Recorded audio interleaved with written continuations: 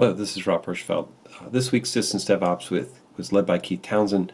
Amazing discussion about running and participating in virtual conferences. Lively, spirited discussion. That was great. We also had a fun conversation leading into it that I have moved to the back. So if you want to hear our conversation about home setups and audio rigs and all sorts of great stuff, please check that out at the end. It's 45 minutes in. Enjoy. I asked Keith to help lead a conversation about how to make online conferences better as an attendee, right? So Keith, you've got the experience of hosting, and so I'd love to know what the sausage making was to host it. But we started a conversation a couple weeks ago where it's like, all right, how do we attend these conferences and not have our head explode or get so distracted by, whatever else is going on our desk that we can pay attention? And so my thought here was just to have a conversation about it because, So I think we can start by looking at what's great about a in-person conference and what's not so great about a virtual conference. In-person conference, if you're an experienced conference goer, chances are you just don't attend many sessions, if any at all. Exactly. I feel seen. Yeah, the whole point of a conference, of an in-person conference, is so that me and Josh can get together and debate what is software defined. Like that's super valuable to me. That's the part of conferencing that I enjoy. Thinking through, what, Twitter's too small of a platform to have the detailed back and forth conversation that I want to have with Josh on the essence of software defined. When I want to go running with Rob and talk about bare metal provisioning, et cetera, et cetera. You can't, and these are things that actually happen at a conference with folks that's on this line. With Larry, me and Larry talking about, we joke about Kubernetes, but talking about how much Kubernetes should you learn is way more valuable than listening to 80% of the sessions that's there. So even the folks on this call, we may go to 20% we may spend 20% of our time actually going to a session because, there's a Kelsey Hightower speaking or some dynamic speaker that we just wouldn't get a chance to interact with or see because they just have, 100. Kelsey I checked the other day, he has 98,000 Twitter followers. He's not going to see my tweet through the noise, but he'll be more than happy to sit there and talk to me after he's given a session. So that's the value of a conference. So how do you recreate that? Because, as you said, when you're sitting at your desk, and you got all these squirrels running around your desk that you can get. You have the kids going on in the background, the spouse. You're at home, so you can maybe make that run to the grocery store, etc. So what is a virtual conference then if it's not interacting with folks, engaging with the community? Yeah. So let me ask one question, and this is just a personal question of my own that I'm trying to answer. Where did virtual conference ever come from? Where did it ever become that it was virtual? Is that even a valid question? So number one. I supported virtual. So VMUG has been doing virtual. I don't know how long virtual. No. I mean the term itself, like virtual. The term has been around for a while. Okay. The VMUG has been putting on what they call virtual conferences for the past 3 years, I think. So right. Well, Second Life had virtual conferences. Like they would. Gotcha. Oh my God. Gotcha. Because I think, because from my context, and I've talked about this a number of times. For example, just work from home thing. I've been doing since the late 90s, off and on. So going on 20 years at least. So the things that we're talking about, like the WebExes and the Zooms and Blue Jeans and all these different things have been kind of normal. And then, I always have, from my perspective, I've always just viewed them as just another way of having interaction, right? no different than picking up the phone. So it's just a conversation with video.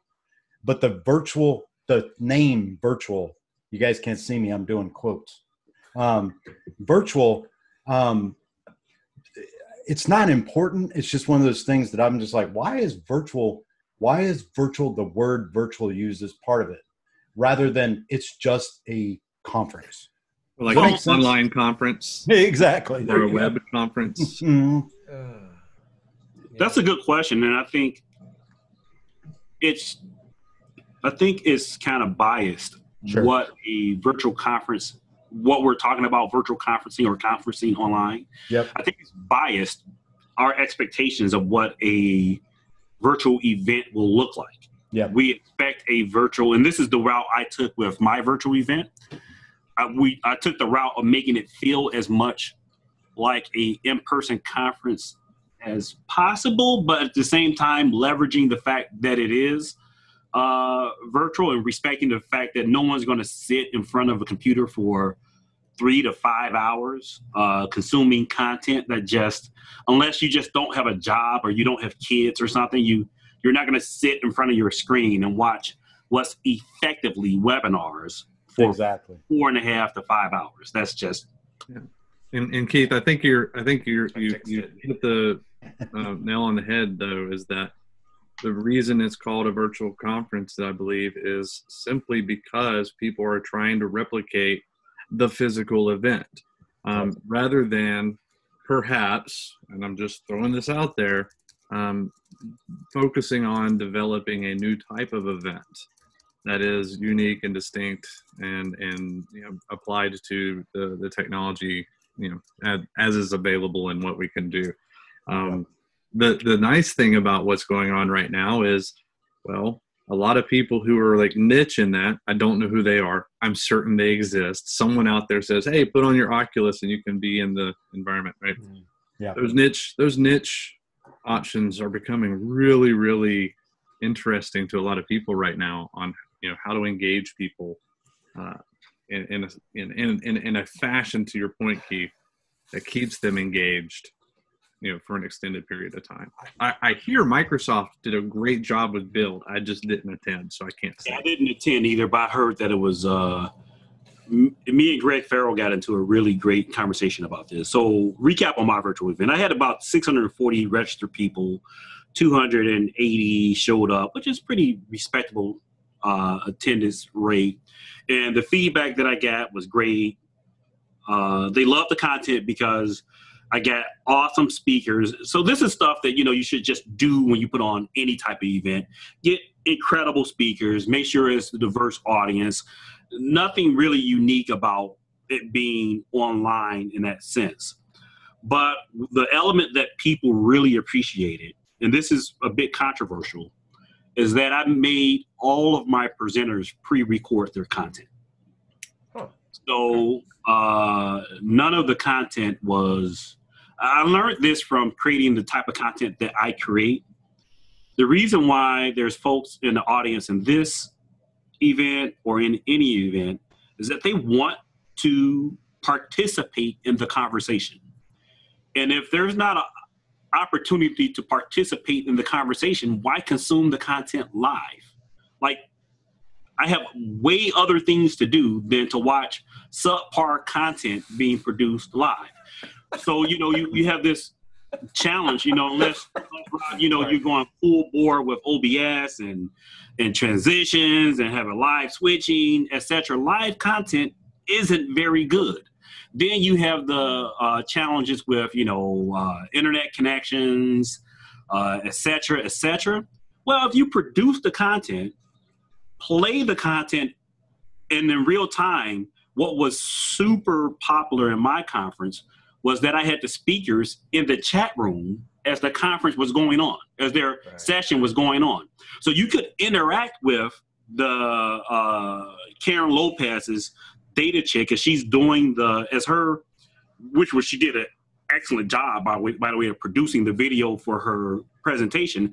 As her presentation is going on, the audience is interacting with her, asking her questions, or cross-talking and just having a great conversation around the content itself. So yeah, content has to be incredible, yes. But more importantly, you got to give people a reason to participate real time. But doesn't that sort of end up allowing you to split your focus a bit and maybe miss some stuff? Or am I the only one who can't manage to do that? It's recorded content. It's recorded content, so you can just go back and watch it again. Right. Oh, I see what you mean. Well-run conference will just allow you to replay the content again if you miss something. Right. Okay. What I can't do, I'm doing that anyway. What I can't do is get Karen real time again. Yeah. And when I'm usually in a session, I'm doing that anyway, right? I'm usually in a Twitter backstream, posting pictures, comments, interacting with other people. It's actually cool to be able to interact with the speaker. Yeah. Mm-hmm. So ironically, I learned this as part of my church service, producing our church service. I just randomly scrolled upon it. We pre-recorded the thing. Our minister is preaching, but in the Zoom meeting, there he is playing with his toddler. And I can say, "Hey, Bob, you should probably put on clothes." It's type of deal, and it added an element that you can't. And this is back to Josh's point. You can't do that during a real conference, right? I get kicked out when I start to heckle Larry too much during his presentation. Exactly. Then I just get flustered and don't know what I'm talking about. So I've been involved with a lot of debates on this exact topic lately, and one of the things that, to your point, is the capacity to interact. I always found that the V Brown Bag format worked really well, but it primarily works really well because it's considered very informal, right? It's intended to be a bunch of people just getting together like we are right now, just doing the best that we can. Yep. Whereas when you look at a paid event, your expectations of what that outcome is going to look like, what that produced content looks like, changes what your expectations are. And I think that's one of those dividing lines, right? For that. But I agree with your point, Keith, that having the opportunity to control what you can control to ensure that you have a good content delivery, and then giving the speaker an opportunity to interact in real time, I think is valuable. I would almost wonder if it was feasible for the presenter to control the recording, even to pause. I was thinking, yeah. Pause whenever somebody brings something up, address it, or simply state, we'll get to that later in the presentation, something like that. I think that may, again, it's that type of thing. It's like you can control what you can control, and you can also deliver that interactive yet polished experience. It's almost like an inverted. I love that idea of the, and this gets to the other point. Platforms are horrible. Horrible. So bad. I met all my numbers from a conference perspective. For the prospectus, which is the thing you send out to potential sponsors, is that I say, you know what, I'll get 500 registrations. We'll have about 200 attendees. So we blew those numbers out. It was a successful event, and I'll never do it that way again. Just won't. It was not the experience I want to deliver when someone says, "Oh, I'm going to go to a CTO Advisor conference, virtual conference." I want them to think, well, Keith was one of the first early players in it, but his second conference was nothing like the first one, and it was better. And until I can put on a better social experience around the conference, I can appreciate the platforms won't be there. But my vendors my sponsors have to be able to do something as simple as give a live demo. Like that's just, at the minimum, Rob, if you're sponsoring an event and someone says, wait, hold on, show me this bare metal provisioning like real time, and you can't do that, I'm not giving enough value to the folks that's sponsoring it, and for the attendees that's in the expo hall, they're not it's not that experience when we go to a big conference. We see all of these booths and we want to go interact with the vendors and find out what's going on in the industry until we get a little bit closer to that richness, whatever that virtual experience looks like there. But I know it doesn't look like not being able to at least give a live demo. Yeah. You know, it'd be really cool too. And whatever, is having as part of the event, kind of that, pub crawl type feel, have some random like rooms where, everybody. So one of the things we do at work is every Wednesday, we actually have happy hour and everybody comes with drinks. And I say that as I have at my desk, so I'm always prepared. Everybody comes with. The funny thing, Larry just prepared for everything. Yeah, Larry bought that last week. Yeah, exactly. What were you going to say, Keith? The funny thing, Josh is going to put me. Yeah, exactly. There you go. You just bought that this morning. Exactly. Exactly. But you guys just highlighted another thing. Like someone, me and Greg Farrell got into this debate, and he says, "Who really wants the smells and taste, etc., of a conference?" I do. I do too. Yeah. It is something uniquely human and satisfying about walking through the hallways of the Sands Convention Center and the crush of people. It is irritating, but at the same time, you have that heightened thing, like I'm looking for Larry's beard, or I'm looking for the other tall black guy with a beard. I've never met Keith before, but after meeting Keith now online, if we were at an event together, I know that he's there. I'm looking out for Keith. I'm like, where, it's hard to recreate that online. So why even try? Why not try to embrace online for what it is? Exactly. Mm-hmm. Exactly. For me, also being not in the U.S., it's such an opportunity for men, and Molly apparently. She was quiet. Larry and Keith can attest to that. She was quiet in our other meetings. But she, for me, because there isn't a lot of interaction and a lot of stuff going on, as much as I would like anyways in Canada, it really is that opportunity for me to cross border with all the people that I really want to and really want to be working with, right? Yeah. So it's like I just feel so removed from it sometimes. Yeah, and you talk about some of the positives that came out of my event.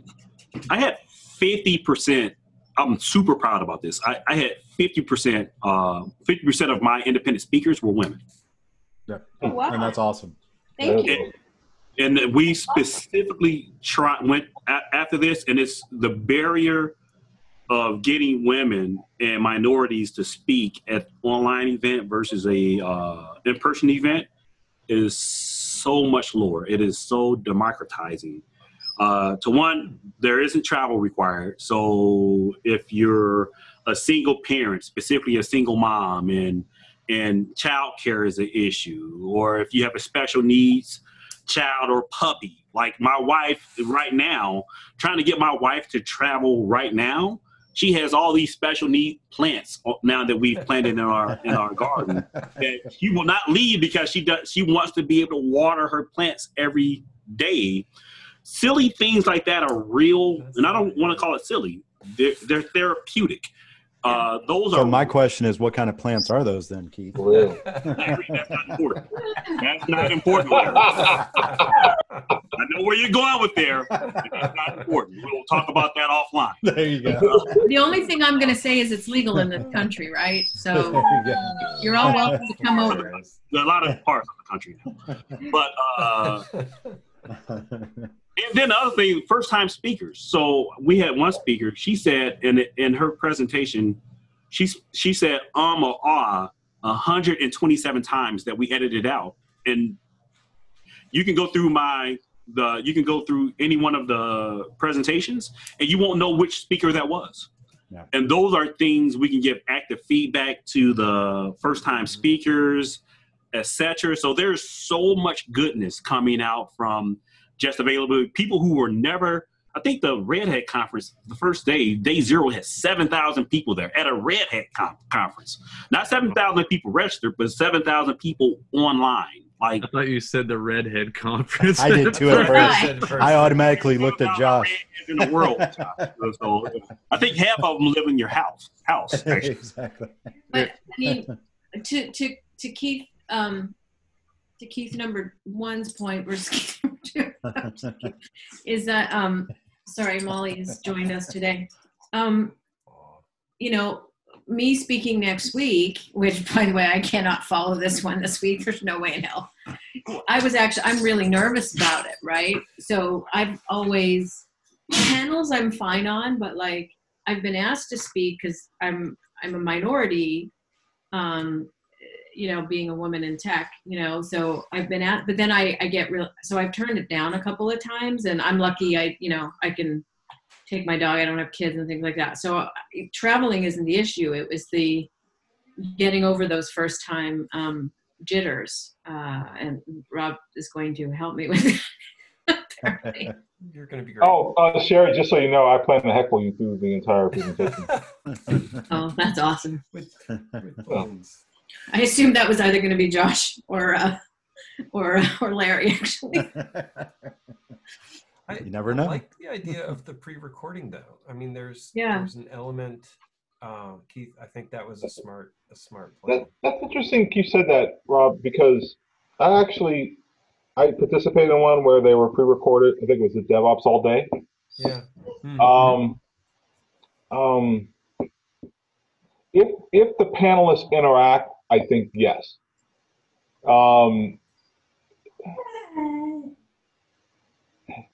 Yeah, the tools need to get better. The tools need to get better. I think it just brings you back to the tools need to get better. The whole idea of being able to go and walk to a booth and see something and interact with someone and ask questions that may not be part of the pre-designed script, and that be more tailored towards the needs that you may have. So I have a question for you, because this is the dilemma to me. There is a magic to live. Mm-hmm. Right. I mean, we have this conversation all the time with like just demos for work. Like if we were going to go to a meeting and show a demo from a recording, people would tune out, even if it's, you know, exactly the same thing as if we do it. And there's just an element of theater of, you know, you're in a meeting, you have interactive things, and then you're working with the people at the same time. So that's the balance, yeah, Keith. That's a really good question, and that I think one of my next level activities, and you're participating in one next week. You don't know this, but the CTO Advisor virtual conference is going to be eventually something that never ends. It's just going to be, it's virtual. Why does it have to have a start and an end date? It's a brand, it's an experience, it's something that you're going to expect to happen. So what we're going to do as we mature the process is that we're going to do exactly what we're doing today on this platform and have a registered audience, maybe 20, 25 people, and that part will be live. But then we'll go after the fact and then produce it. So what we put online will be a produced version of the live panel or presentation that we give. So we're capturing that element of live, but we don't have to figure out this whole thing about, you know, we're going to open just as you've opened up the video and etc. We're going to open it up to everyone that registered. And if you want to ask a conversation, you can, you know, we'll have breaks and you can jump in and do like a traditional event.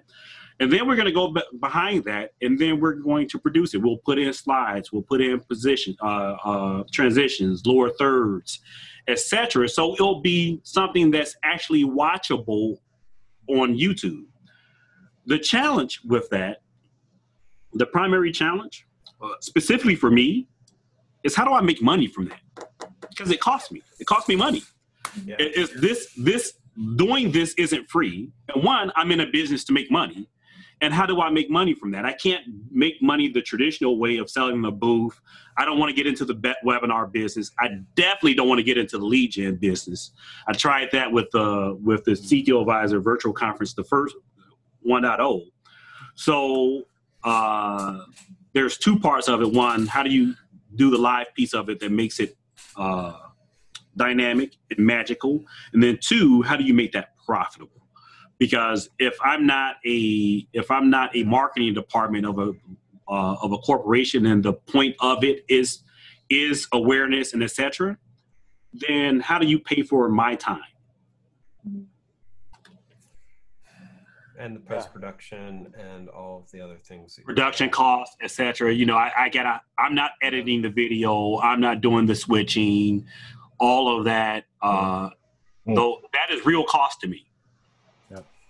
So, and this might just be me, I would worry that if it was always available, like the giant stack of things I already have in my backlog to watch, that I want to watch, that I still haven't done, am I going to get as engaged if there's a start and an end date? But that just could be me because I'm weird, right? Like, so that's my thought to that. But plus, I force the content upon you. Whether you want to, if you subscribe to me on Twitter or whatever, you're going to see my video content, whether you want to or not.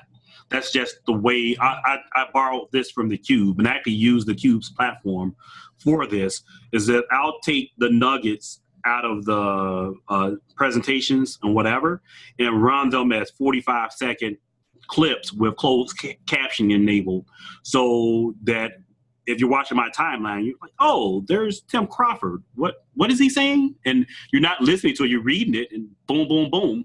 And that increases engagement. The whole point of creating the content is that you want people to engage in the content. I don't care if they engage in a 42-minute video or a 42-second clip, just as long as they're talking about the topic that we're bringing up and we're engaging, and I'm learning from my audience and I'm giving them value. I think that's where the current framework is kind of falling short. My team was actually just talking about this the other day, where we are accustomed to going to events and speaking to an audience, talking to people in the audience after the talk, running into people, at the booth or various other places at a trade show, and that's engagement, right? Whereas a lot of the online events really lack that immediate two-way conversation, right? It's very much lacking. I think there's a variety of reasons for that. There's in an in-person event, you have this urgency, right? And I want to catch them. They're right here. They're, that you have their attention because you can see that you have their attention. Whereas online, you may not even be paying sufficient attention in order to have that pointed conversation. And that's, removing the serendipity of it all, right? It's the engagement is just vastly different, I find, with the online events as opposed to the in-person ones. Yeah. That's really I'm learning. Video has to be like table stakes. One of the things that we did for my conference is that we opened a Zoom chat room and made it readily available for any attendee. So you had the text chat room, and then you had the just open chat room that, ironically, we had on average 10 people throughout the whole 5-hour period. People cycled, but a few people were just there for hours. And just simple thing of just having me here, my empty chair here, and they seeing me live kept them there. And that if they didn't physically talk to me, they were engaging me in the chat window of Zoom. So I haven't completely figured any of this out, but what I do know is that when you take the human element out of online conferences or conferences in general, you just lose people. I mean, you don't get the whole point is to engage with people who want to learn about your products or services, or people who want to learn about your community, whether it's an open source project, etc. People want engagement. They don't want content they can get all day on YouTube. Mm-hmm. What they That's a want good point. is the thing that they can't get, which is the engagement. Yep. Yeah, MIT actually has a platform that we used recently. It's like Unhangout or something like that. I forget the exact name. I'll look it up. Moderately witty, I guess. But it has a central room, right, or a party, I think is what they call it, and then they have breakout rooms, and you can see who's in each breakout. You can actually define a topic for the breakout. I just learned this past week that Zoom is introducing that capability into their platform, to where you can create breakout rooms and assign people to rooms, and that. I think that we're going to see a lot more of that as an option in these platforms, so that people can do what we do in real life.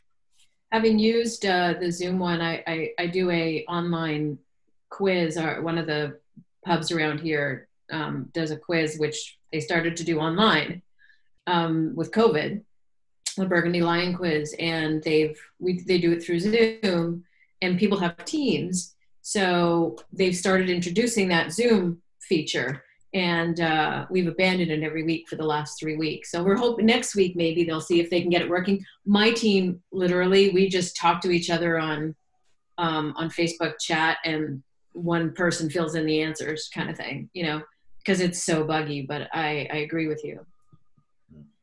It's awkward to use. We use it for church. Oh. That's definitely good. Those would be fun. The breakout rooms. That kind of goes in what I was saying earlier. Is you have like the little social room where people can get together and have some drinks or whatever. It's still not the same as in person, but still, it's different. It's not techie. It's not, you know what I mean. It's kind of more personal. It's engaged. But yeah, go ahead, Rob. Where y'all are going, to me, feels like we're talking about having a watch party. Yeah. For these conferences, like what we should be doing is we should be like, hey, I'm having a watch party for the Red Hat conference, and the Red Hat conference too, and we're gonna open up a Zoom and come by. We're just gonna sit, and we're gonna back channel, and we're gonna trash talk. And Nick Howell does that. With his stuff. If you guys haven't seen that, how is it discussed going? It's going good. I haven't been able to attend, but I did actually listen in for about the first 30 minutes of Microsoft Ignite. Was it Ignite? That was a couple weeks ago. Build.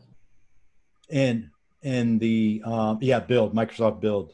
Now the only thing that Nick, and he may hear this, but the only thing that was maybe different that I think that maybe he does occasionally or whatever is that it was only him talking.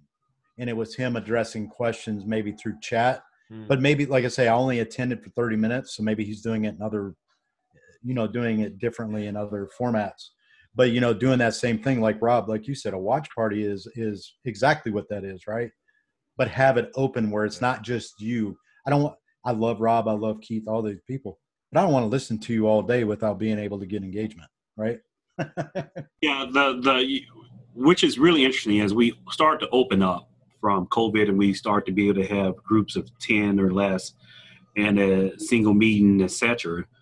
I know HPE is doing this for Discover. They're having micro events, customer events, watch parties in different parts of the world. And I'm considering doing this as we mature.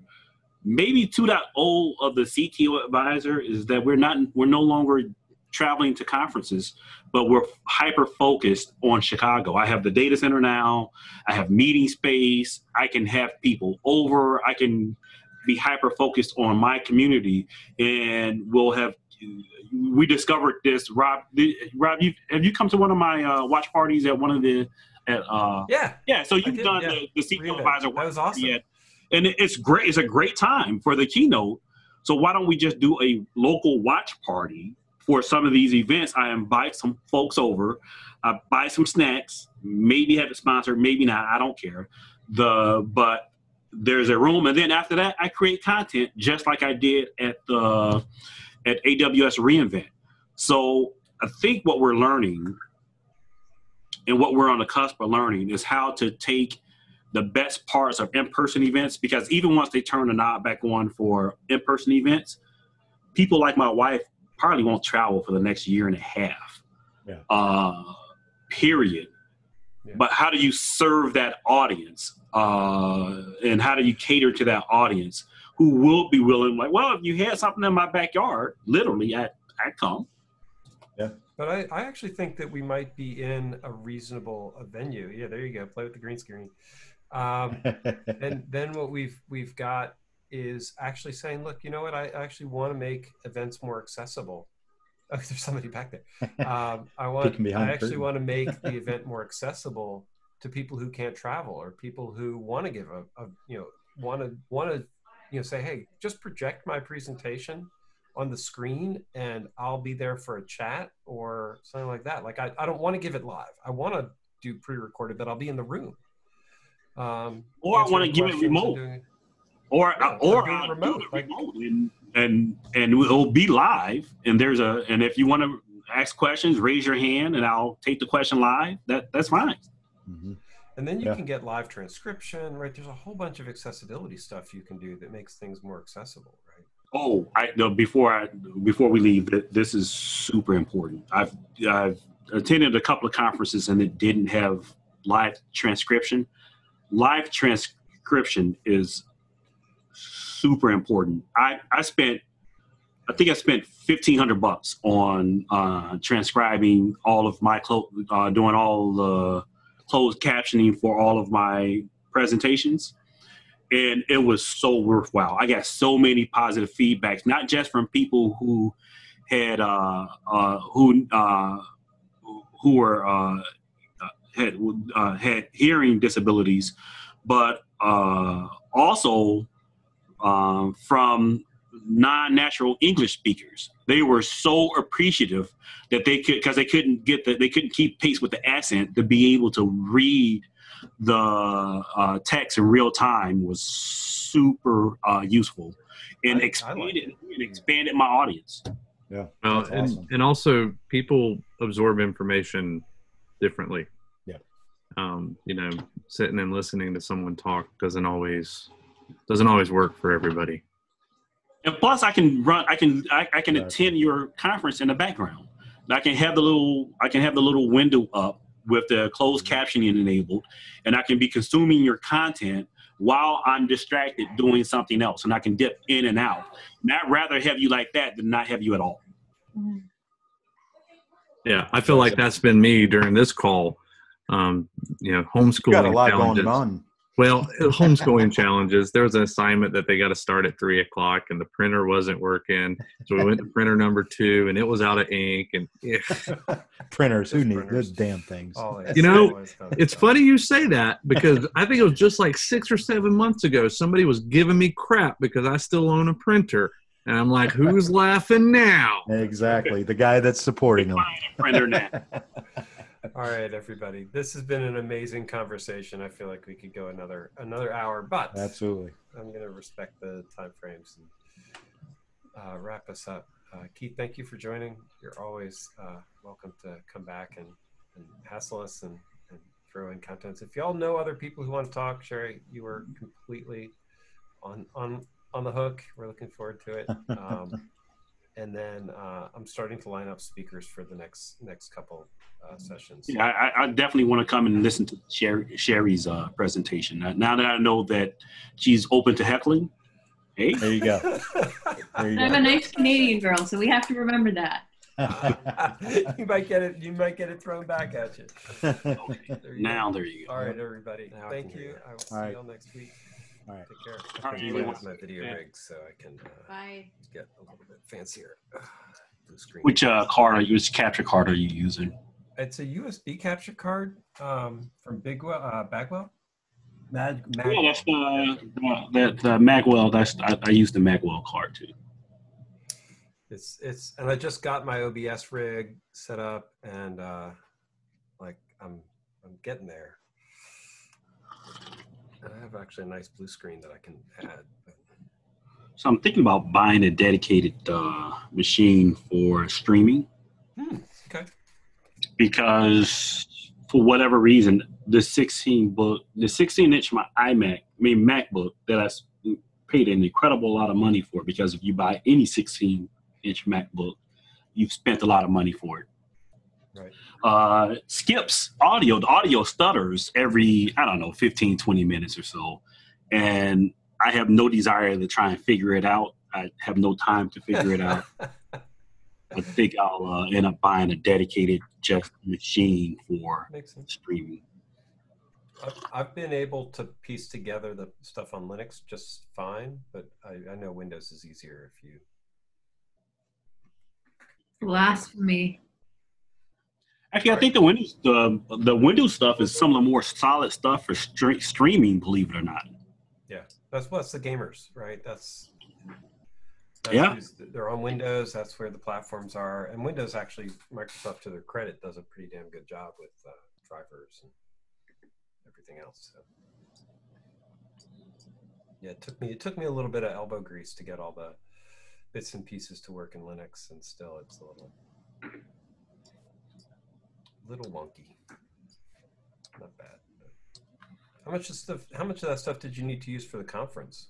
Did you have a specific platform when you put on? Actually, the Magwell was almost everything that's my home setup is a result of shooting video for conference.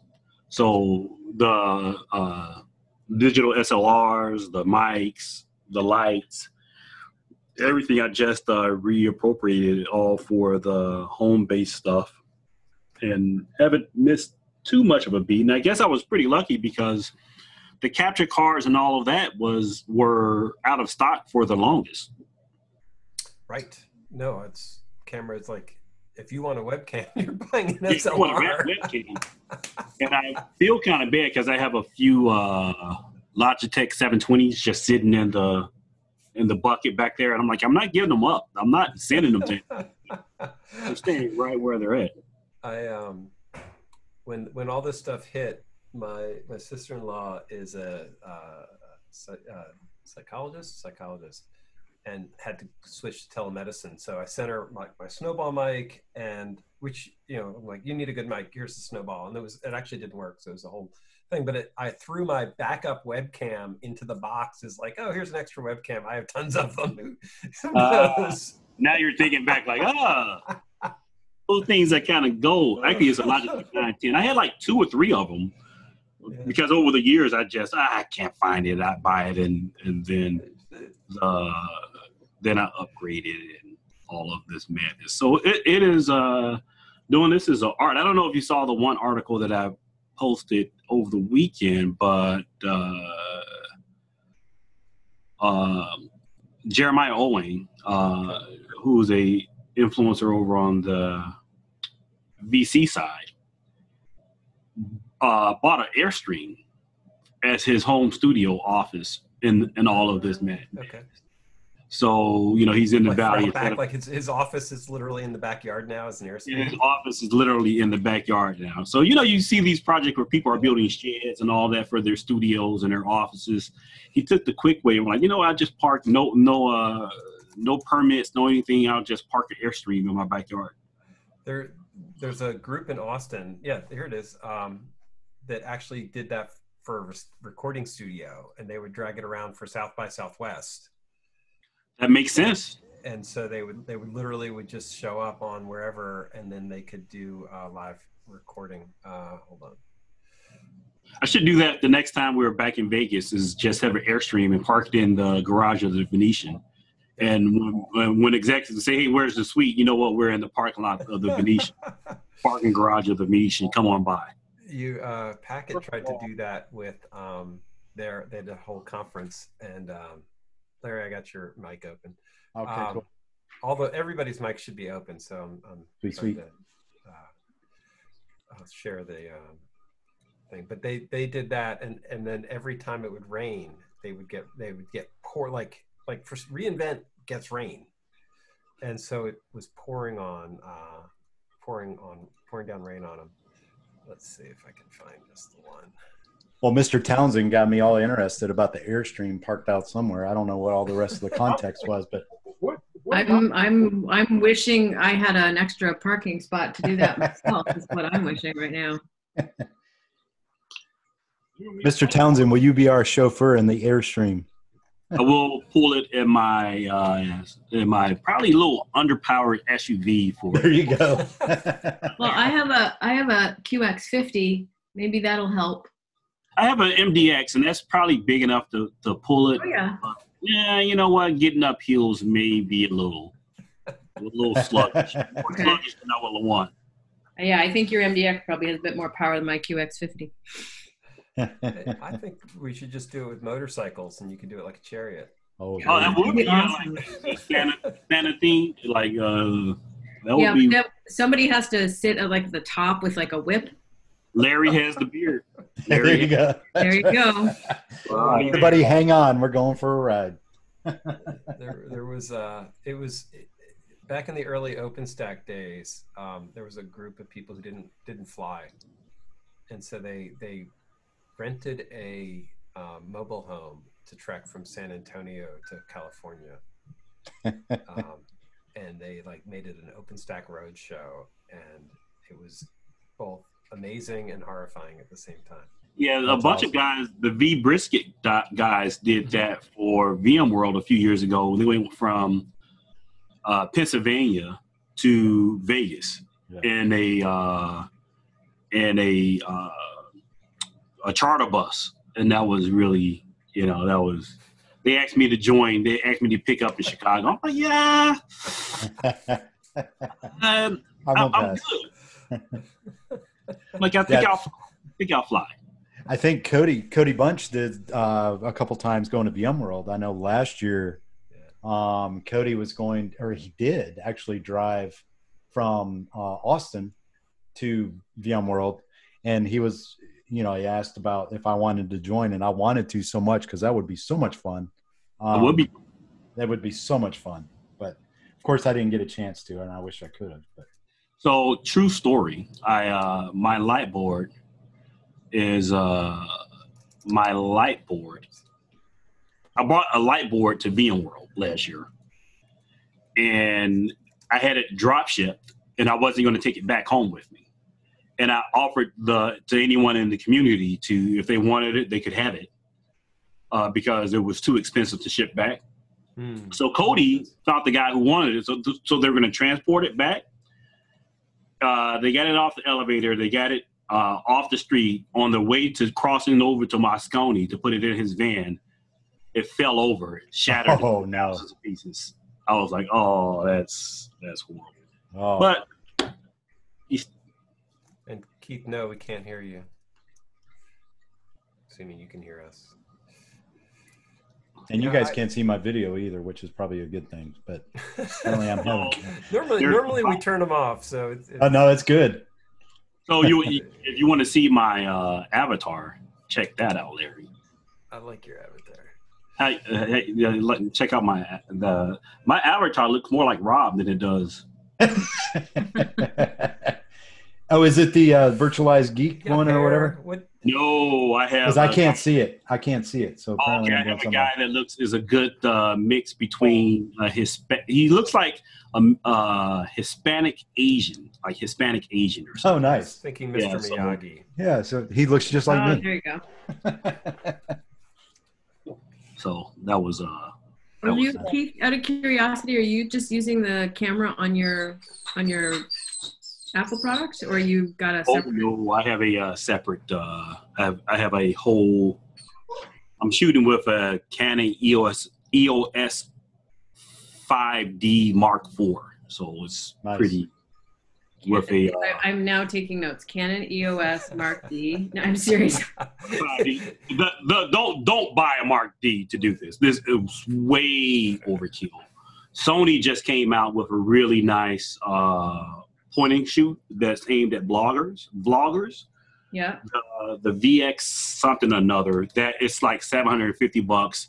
If I was to get a good all around camera that I could use as a video camera on site and as a webcam, with something like this Magwell cards that we're using, that me and Rob are using, I would do that because this is like a $3,000 setup, and that's way That's over. like $1 million in Canadian.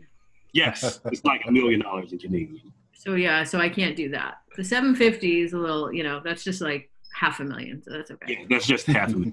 And if you want to stay in the Canon family, the Canon M50 is a good entry level DSLR mirrorless camera. Yeah, I've been looking at those. Yeah, it takes the Canon, the standard Canon mount. I forget the mount for whatever reason but it takes the standard Canon, so you can put a $3,000 lens on it if you want. Yeah. But again, for streaming, it's perfect. Right.